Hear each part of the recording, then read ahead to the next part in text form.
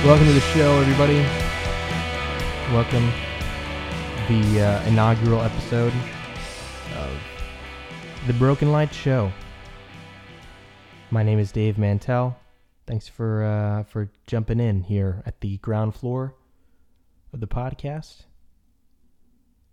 I think it's going to be something real special. I hope it is anyway. You'll have to let me know what you think of it. I started this podcast. I was sitting around thinking, I have a lot of. I'm an independent musician, independent artist. I feel like I have some friends that also fall into that category, and we have such good conversations with each other and share such good insights. And I benefit so much from just being able to talk and share with these guys and girls. And I was sitting around thinking, man, this conversation on like independence in creativity, moving away from old models into something new. For me, especially in the music industry, but I have friends that are, in visual art, with film and photography and like more traditional art. I don't know what you like, painting and drawing and stuff. And, as well as authors and bloggers. And it seems like there's this shift away from these old models that exist, these old paradigms, towards something new, something that's kind of like wild and untamed, like the Wild West of art, if you will. And so we have these conversations. I tend to bring this up pretty often because I'm so fascinated by it. And my friends have such good insights. And, I just wanted to share that with a larger audience. I wanted to talk about this kind of stuff with more people, get more people on the same page and joining in the conversation, and maybe not even on the same page, but just being able to have a dialogue about where art is going, where the music industry is going, where the film industry is going, and what is it about the things that we're doing that can get people invested? How do we create sustainable models for what we're doing? I don't know. I think this will be really cool. So that's what this podcast will be about. I'm hoping that you'll stick around to see where it goes with me, because I have no idea. I don't know where this is going. But I think it'll be fun. It'll be a fun experience, a fun journey. I was reading this article that popped up on my Facebook feed a couple of weeks ago. A friend of mine posted it, and it was this girl, I think a girl musician, who wrote this article about these crazy things that she had just discovered called house shows. House shows is what she had discovered, and she went on to describe in this article how once she had found out this thing called a house show, which is what it sounds like. It's doing a show in your house or your apartment, somebody's living room, maybe a kitchen. She had discovered that this was a thing, and she played her first one and really enjoyed it, and so she decided to do a tour that was all house shows. And so she had these criteria. She was contacting the hosts of the shows and saying something like, if you can get, I don't know, whatever the number was, like 20 people or 30 people to agree to come to the show, I'll come and play, and we're selling tickets for this much money. So everywhere she went, she had kind of a guaranteed amount of money that she was making, which is actually, I think, the way that, to sidetrack a bit, I think that's the way that David Bazan, when he does his house show tours, I think that's the way that he does it. He has like a 30-person minimum with like a $5 per person ticket or something like that, and then he'll show up anywhere. So So it's not a bad model, I don't think. But I had never heard of this person that was writing this article, this girl. And so anyways, to continue with the story, she talked about, she made like $20,000 or something on this tour that she did. It was like a $500 a night average or something like that from ticket sales and merch sales.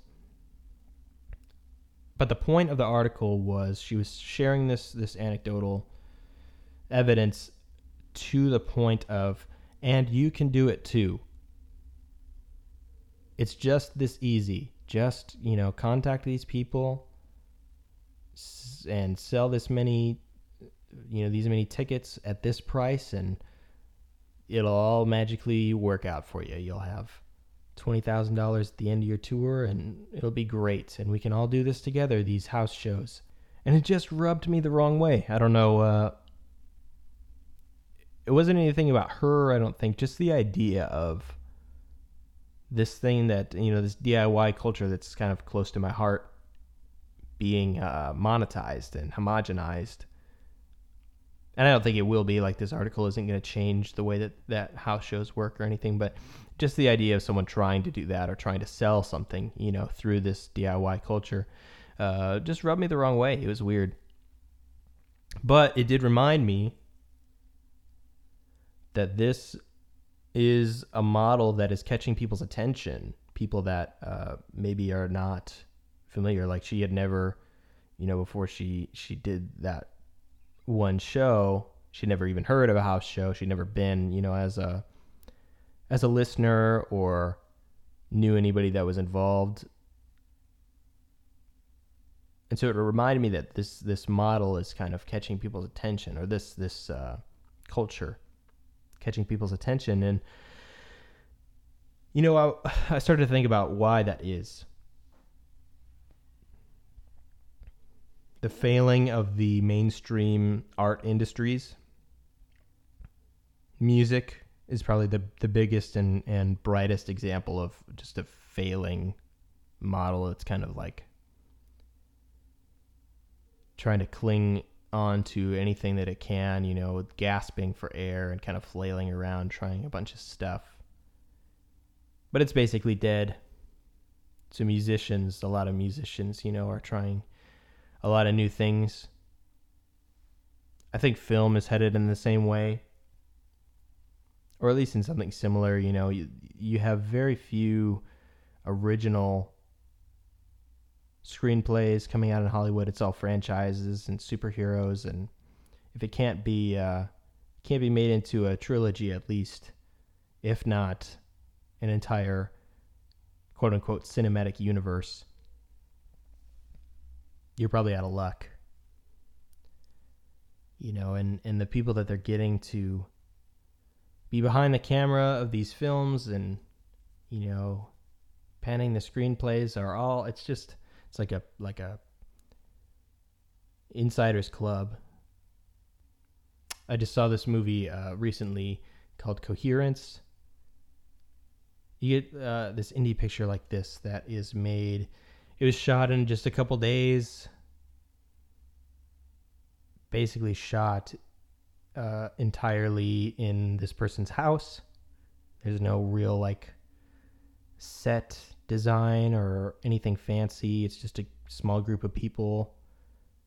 But one of the most compelling films I've seen in a long time. So great. Those are the things, these indie films that are springing up. No budget, no, special effects or anything like that, but they're way more compelling than, Godzilla or whatever. I don't know why I started talking about that. But anyway, I think that the what I was saying is the mainstream is taking notice of the DIY culture, specifically in music. But why is that? What are we doing that is so interesting to them? I think it comes down to this house show thing and the experience of the independent musician or artist. I was watching this documentary called Press Pause Play, which I cannot recommend enough. If you're into independent art at all, you should watch this documentary. Check it out. I think you can watch it for free on YouTube. Just YouTube Press Pause Play, all one word.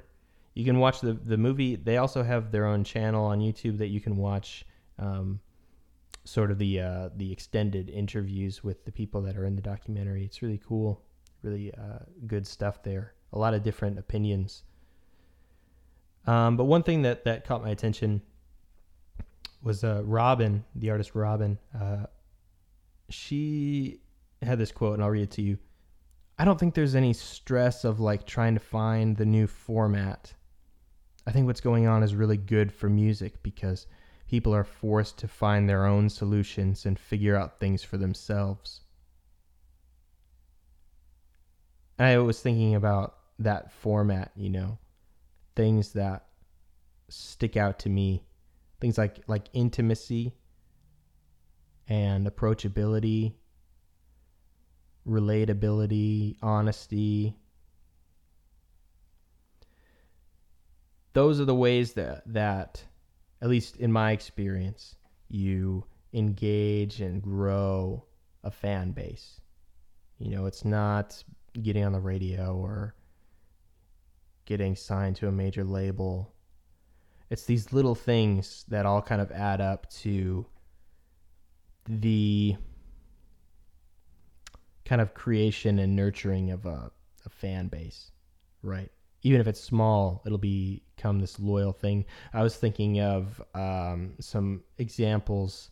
Mark Maron has a podcast, real popular. And it's just him talking, and being real with comedians and actors, just having real conversations. Pete Holmes, the same way. Some really great conversations, just, being a real person, having the guests that come on the show also be real people, because there's so much pretense, especially in art. We, as artists, we kind of put up these facades to, whatever it is, protect ourselves from, I don't know, anything that could hurt us or, damage our relationship with the art that we create. And so we make these barriers. But you start to take those down, and people begin to relate with you as a person and start to buy into you as a person. And those people then, become attached to your art. My friend Andy Offling talks about this too. He's in a band called Lowercase Noises. He's kind of a proponent of this as well. Create a small, loyal fan base that will support everything that you do. A group of super fans, essentially, that you've connected with in an intimate way. You made yourself available to, relatable to, and that you've been honest to. I was thinking about the Wizard of Oz recently, because there's this weird thing that happens in that movie. You guys know the story. You've seen the movie, obviously. But the wizard can't help Dorothy and her pals until, spoiler alert, the curtain comes down and he's revealed for what he is. Someone said that recently, and I thought that was really interesting. The wizard can't help Dorothy and company until he becomes who he really is. Drops the facade. I don't know if that means anything to you. Maybe it does. Maybe you get it. I'm just rambling now. We've got a great interview coming up. Drew Creel is going to talk about his new project called Mirror. I'm going to play you a clip from that real quick. And I hope you enjoy it. Thanks for coming to the inaugural first podcast of The Broken Light Show. We'll be right back.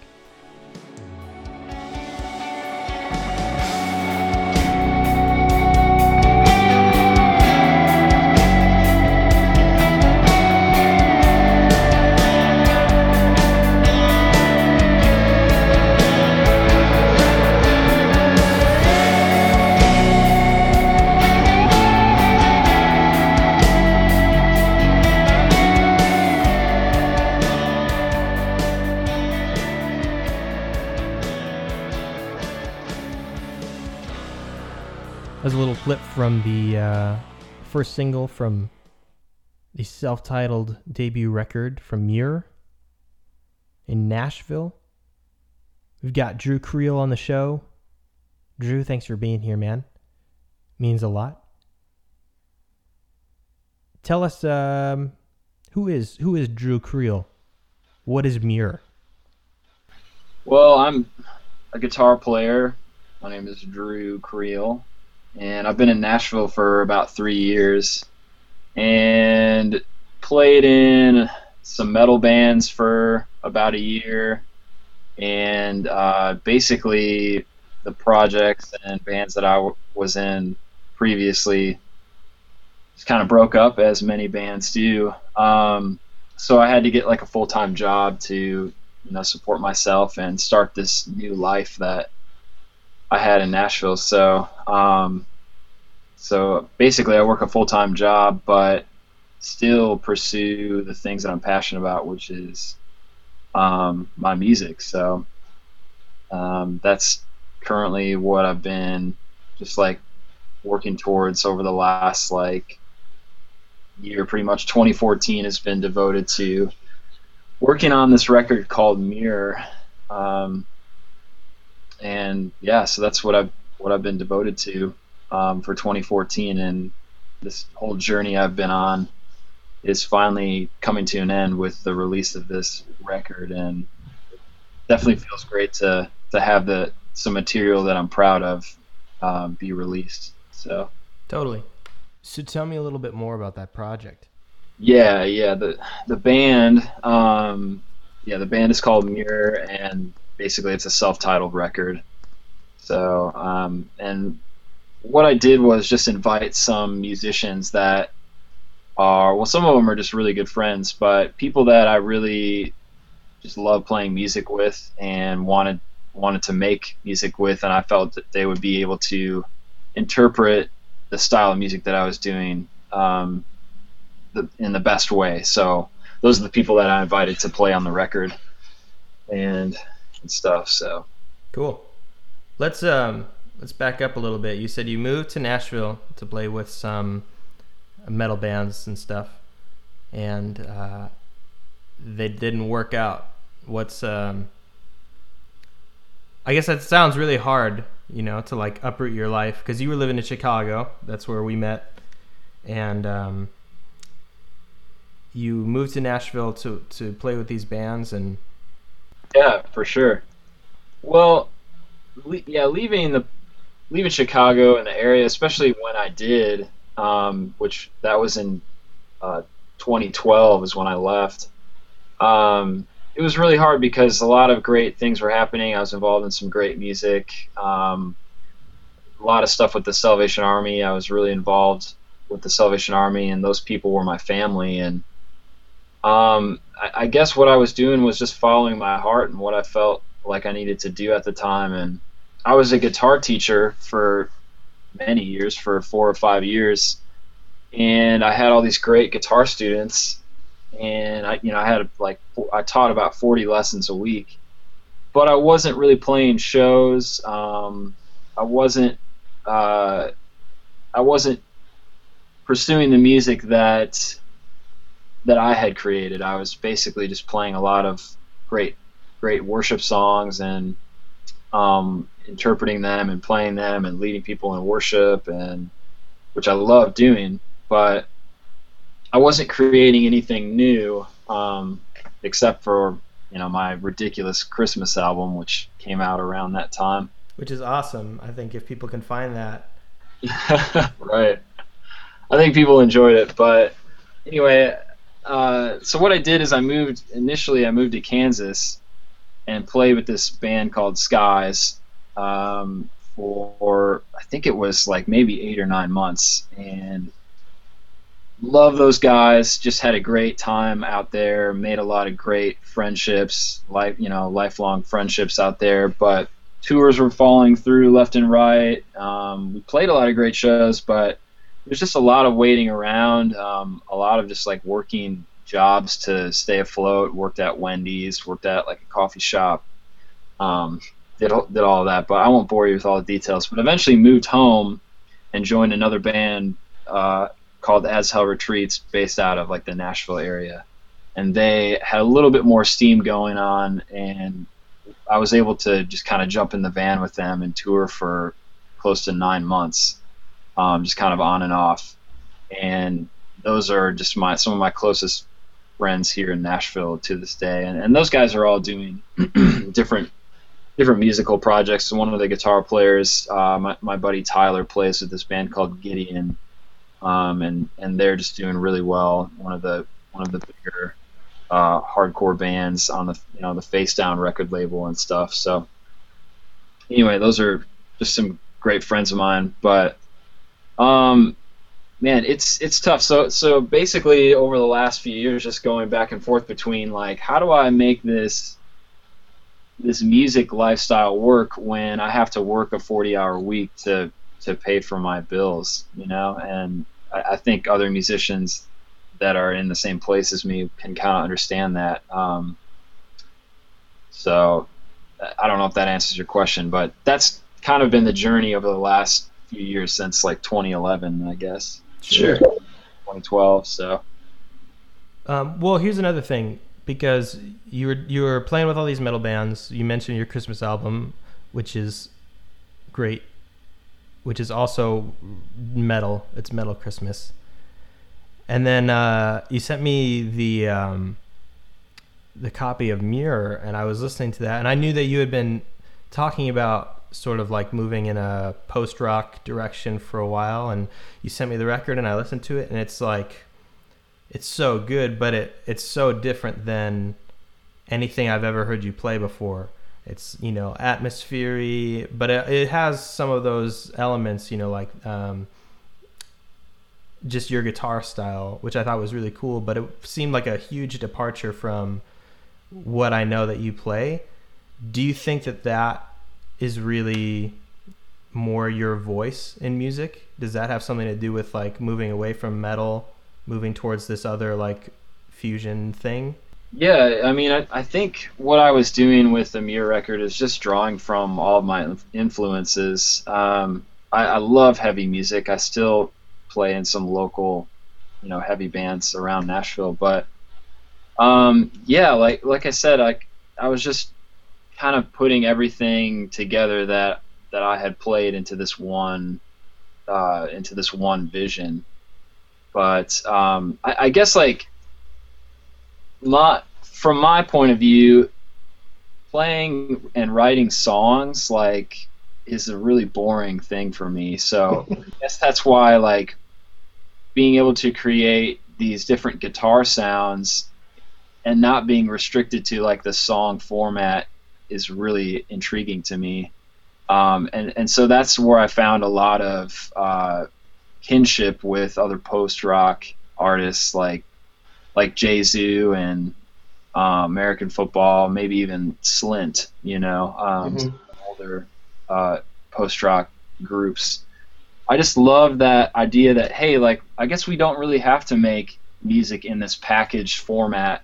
It can be kind of raw. It can be really drawn out and spread out. Like, my favorite band is probably Meshuggah, which is totally different from the music that I write, but they've never restricted themselves to making this packaged format of music. It's a really drawn out, almost visceral kind of music. So I think that's kind of like the angle that I approach, the songs that are, or these songs that are on this record. That's the angle that I come at. So I don't know if that is what you were looking for, but yeah.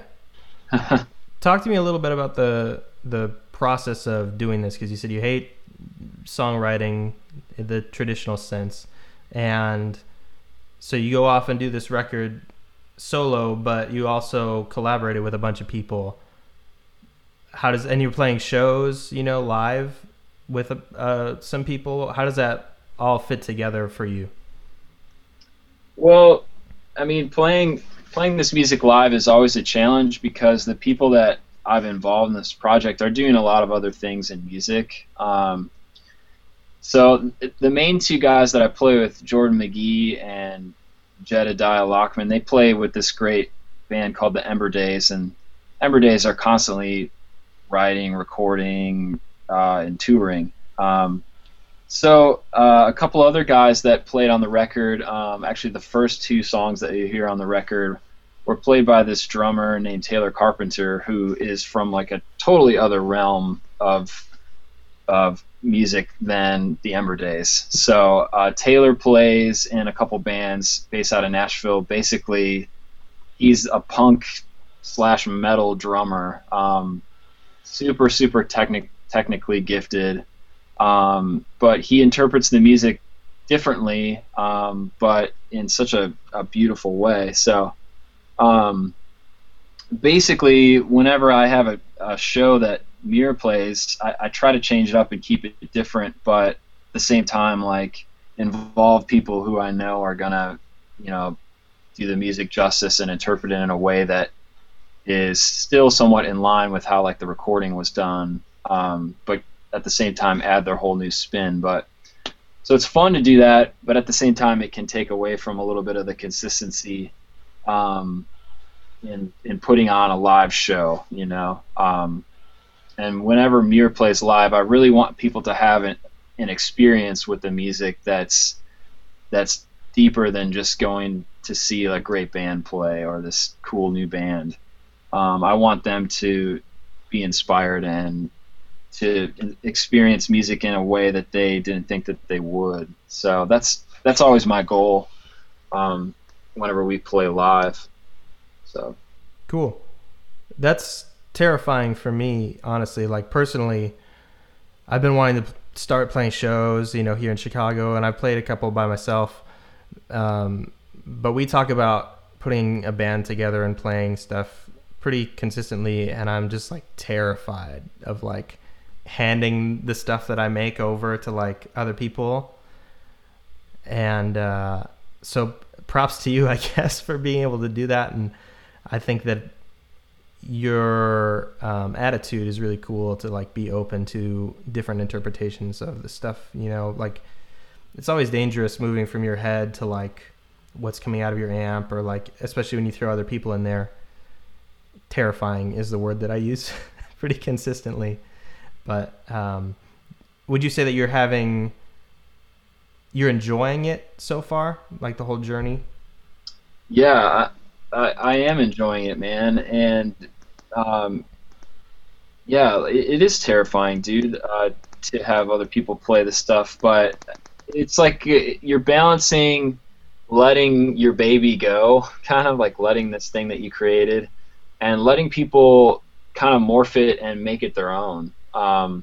Because that's when it really shines, when you've got something that's special to you, a beautiful piece of music that you wrote, but then you hand it over to someone else, and then it becomes theirs, and they kind of morph it and mold it, and it becomes oftentimes better than how you had imagined it, honestly.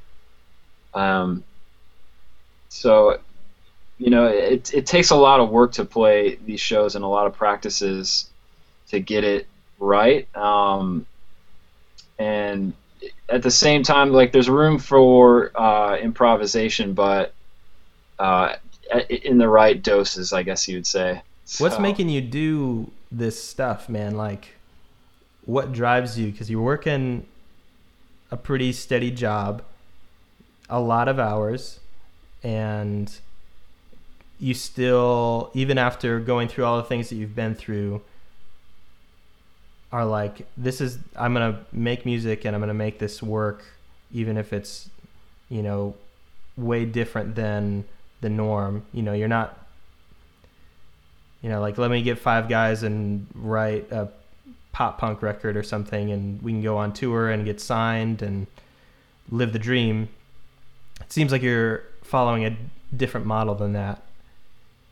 Do you think that stems from just like a need to do that? Or? Well, for a while, man, I was really just working towards just having enough to take care of myself, or really just I don't know, working hard and basically having enough money to live. Like, that was my first goal, and that's kind of what started. But after a while, once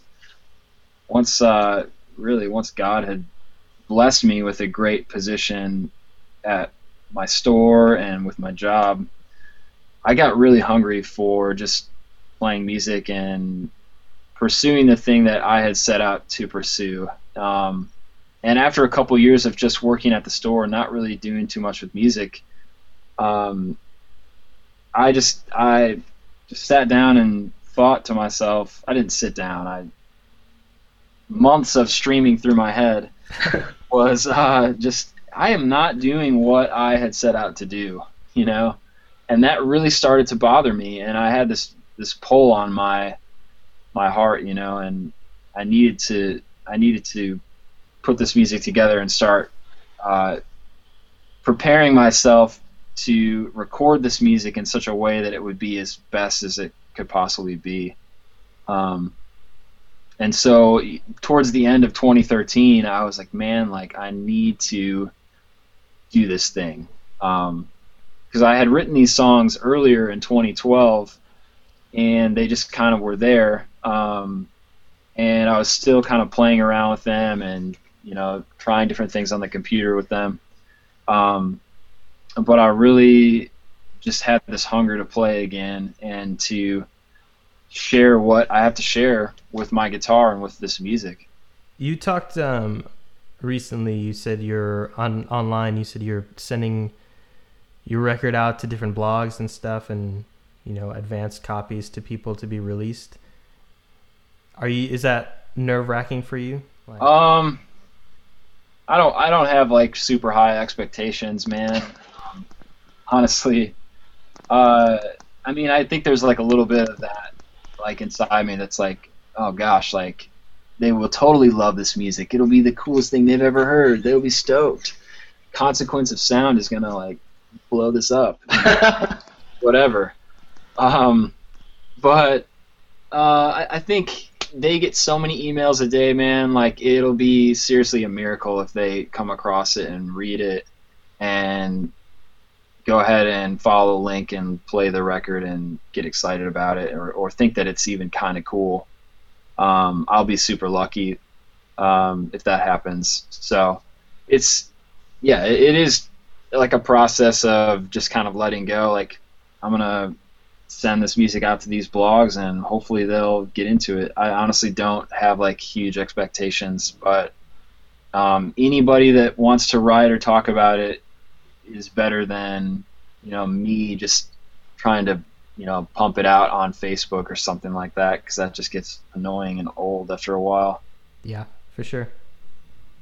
I'm not saying that gets old, but I have the same struggle with my stuff. Yeah. Oh, you can be honest, Dave. I've had the stupid record for so long and no one's heard it, and well, I was just glad that you finally sent me something. I was like, yes, I can hear it now after dropping all these hints. Yeah. You've mentioned your involvement with like church and stuff. Do you see that playing into like being in the music scene at all? Like, do you view it as a mission field or something like that? Or like do those things coincide or like cross paths at all for you? Man, that's a great question. I am a Christian and I am a believer, but living in Nashville for a couple years, you realize how fickle like the Christian music industry is, and I just don't want to be a part of it, to be honest. I just want to make great art, and for the people that understand it and truly get it, whether they're Christian or not, I want those people to love my music, in a genuine way. And I don't really write music with lyrics on it, so it can't really be Christian music. To put that label on it, So I'm kind of in a weird spot where I'm not really Christian, and I'm not making Christian enough music for the Christians and the people that could like blow me up in the Christian industry or whatever if I started singing some great lyrics, about how awesome Jesus is, But at the same time, I'm a little too Christian for some of the post rockers who are very much like politically charged at times and pretty anti-religious, you know. So I'm kind of caught in this like little middle ground, and hopefully I'm not screwed. But Well, now that you said it on the podcast, everyone will know. I'll be like, that Drew guy likes Jesus, and we can't have that. can't have that in post rock, man. At all. Yeah. Do you think that that's a thing? Do you think that Christian music is a thing? Like you said, I know the industry is a thing. You say you don't make Christian enough music. Do you think that that's a real thing? I don't know that, man. That's such a hard question. But what that makes me think of is there's a lot of really cool Christian artists that are making music, but they're not doing it the way that the CCM world is telling them to. They're like Future of Forestry is an example of that. Gungor, John Mark McMillan, like all artists that are, you know, they're saying yes, we are believers, but we are choosing a different way to release our music, market it. Like we're not gonna let anybody take our music and chop it up and record it in such a way that that goes against like our vision of what this art and what this music should be. So I don't know. Like I said, like I can't really ever be considered a Christian artist because I'm bored with everything that they do because it's songs, you know. You want to start naming names with that? No. I'm only going to talk about bands that I like. I'm not going to talk about ones that I hate. That's fair, but if you ever sit around a bonfire with me, I'll shred everyone. So, all right, we'll have to make a bonfire date then sometime. I love shredding other artists. No, I don't. No, there's nothing really to gain there, so there's nothing good that can come from that. So I feel like when I think of Nashville, it's like overcrowded with people who are just wanting to get into this old version of the industry, or something that I view as old, you know, like outdated, and they're all just like cutthroat, trying to get in and be in a session or something to wait for their break. And you are out doing your own thing. You're like making your own record and stuff. Is that like fringe? Are you considered a fringe artist then? I mean, I guess you would consider like Muir to be part of like what's happening kind of underground in Nashville. I mean, we've played a number of great shows here. We've almost gotten to the point where like Muir can't really play too much more in Nashville before everyone just stops coming out to shows. But Nashville is really warm. People are friendly. You can almost always just like strike up a conversation with somebody if you're at like a coffee shop or you're out to eat. People are usually always willing to talk with you. But at the same time, like having like there's a network of connections, and sometimes if you're outside of that network of connections, it's so hard to like penetrate and be a part of that. So sometimes like you can feel like an outsider if you're not really in with the people who are making things happen. But I guess like my model is like I don't need to be a part of that because I can make things happen on my own, and anybody else that wants to be a part of it, you know, and to see this thing come to life can, you know. So I don't know if that really makes any sense, but yeah, my music is very much like a part of the underground scene, and the other bands, whether they be like hardcore bands, punk bands, or indie rock. There's a lot of like really great emo type bands around Nashville that are fantastic, and they always have great shows and great turnouts. So like Muir usually gets kind of thrown onto those kind of bills. So, or like, I mean, there's a few booking agents in Nashville that I've just been like, man, why will they not like contact me for a show? Because like I know people are going to come out.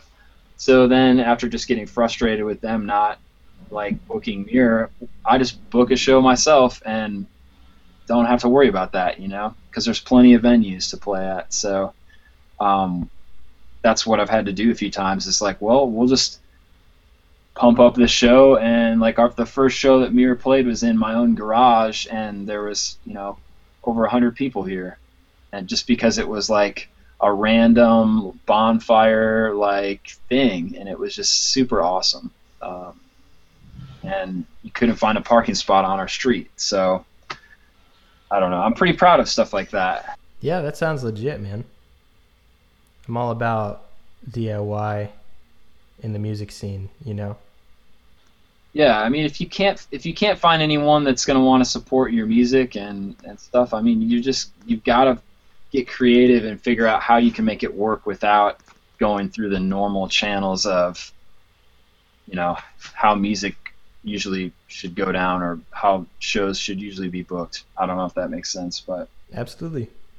I think that too often artists and industry people they're just tied to this old way of doing things, where it's like, oh, I have to get a booking agent to get me into this particular venue so that I can open for this band, so that I can, maybe move on to a bigger thing or whatever. And I need to get this many people so that I impact this many people. And the reality is, like, now, in my opinion, if you have a small group of loyal people who are like buying into what you're doing, maybe 100 people or 200 people that are like into everything that you're doing, you have like a sustainable music career. You know what I mean? Like those 200 people are going to propel you to whatever the next level is. Yeah. So it's encouraging to hear like doing house shows and stuff that people are into that in the sort of capital of what I imagine as the old model of the music industry. It's good to hear that things are still kind of progressing there. Yeah, man. I mean, you've got to keep just trying things, and if it doesn't work, don't do it again. But if it turns out to be really successful and awesome, then now you know that it works, and you wouldn't know unless you tried. And I think there's so many different things happening in the music industry, and things are shifting and changing on like a monthly, daily basis, that you've got to stay on the the top end of it by just trying things differently. So I think Tycho, if you're familiar with the artist, yep, Tycho is a perfect example of that, because I mean, who's really doing what he's doing, like from his music videos to his like designs, to his live show, like, and how he markets his music, like. Yeah, did you read that article on Pando that came out like last week? Yep, that's the one that I read, man. It's back, like any musician that's wondering like what to do with their music, or where's the music industry headed? It's headed in that direction. Like, that's what I think. For sure. Yeah, I think when I read that, I was like, yeah, this is like confirmation of the things that I've been experimenting with in my own music. And, I have a lot of friends that are doing the same thing. And it was just like, got to keep at it, because he's like been doing that for so long, and he's just like coming to what like mainstream would call like success or like sustainability. But he's just been doing it, and he's like, this is just something that I like doing, and I'm just going to keep doing it and experimenting and doing all of these things that I'm passionate about. And that's it. There wasn't like I have to be famous by this point in time. It's just like, do what you do, make it work, and that's all you got to do. Yeah, man. I was just really inspired by that article. It's just jam-packed with good ideas. So. Absolutely. Where do you think Muir is headed? Are you done with the project now and moving on to something else, or are you going to keep going forward?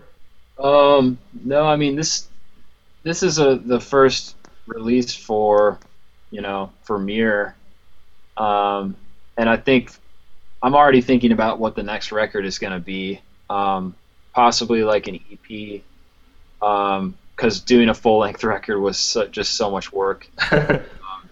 But I think people will appreciate the fact that there's more music there to get into. There's a lot of diversity on this first record from track to track. There's different drummers. There's a bunch of guest soloists, different bass players.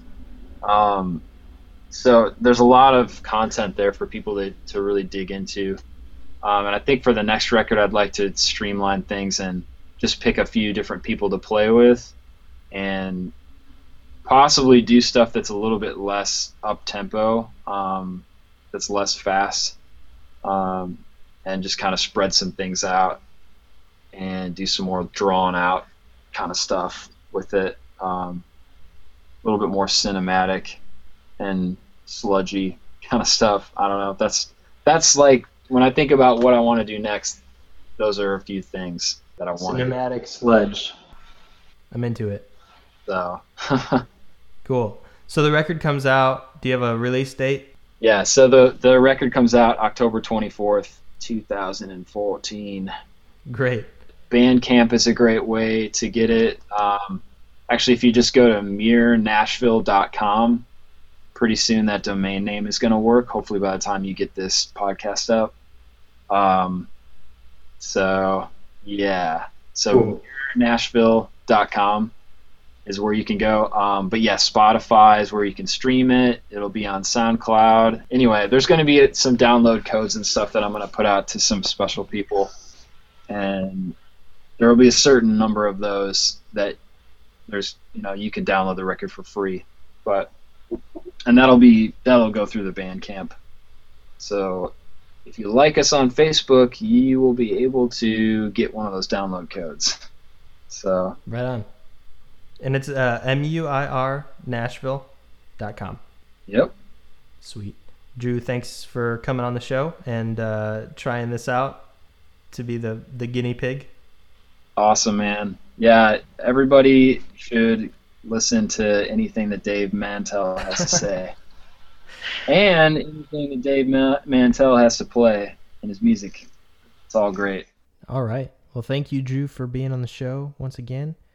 And for you for listening, thank you so much. If you made it to the end of this podcast, you have my eternal gratitude. And actually, just for getting this far, if you're interested in downloading the new Muir album, you can pre-order it.